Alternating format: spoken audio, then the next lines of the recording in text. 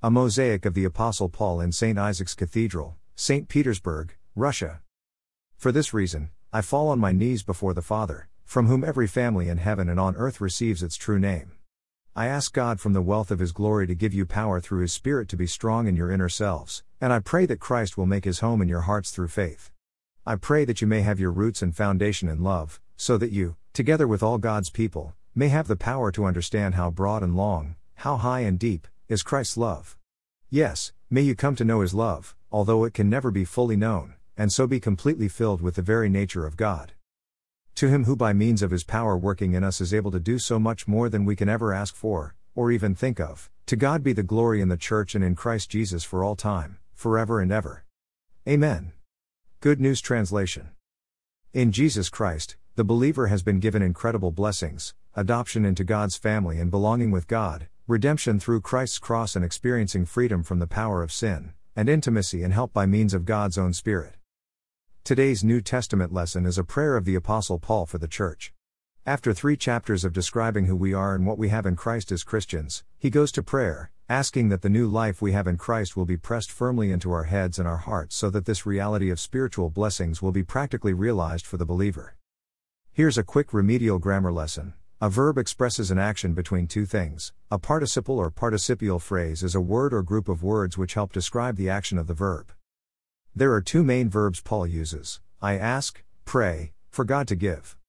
The participles all explain or modify the action of pray and give. In other words, the following actions are what Paul deeply desires that God will do for us as believers in Jesus. To become mighty through the Spirit. God grants us all the blessings of being in Christ. We are delivered from sin, death, and hell so that we will live into God's purposes for this new life of freedom. We live into the Christian life, on a practical level, as our faith is strengthened, and our inner person becomes powerful. This is the Spirit's work in us, to strengthen our spiritual spine so that we can bear and carry our cross in this life, despite whatever the adversity or difficulty. We are not alone. The Spirit is with us always. God is present. The believer is never promised that life will be a bowl of cherries and that being a Christian is all rainbows and unicorns. However, the believer is assured that God will be with us through the trouble, which is why we need a strong and robust faith. You set a table for me, right in front of my enemies. Psalm 23:5, Seb. To dwell in Christ through faith. The heart in the New Testament is a reference not to the physical muscle in our chest but the seat or center of our inner person. Paul's prayer is that God gives or plants the seeds of the gospel in the hearts of people.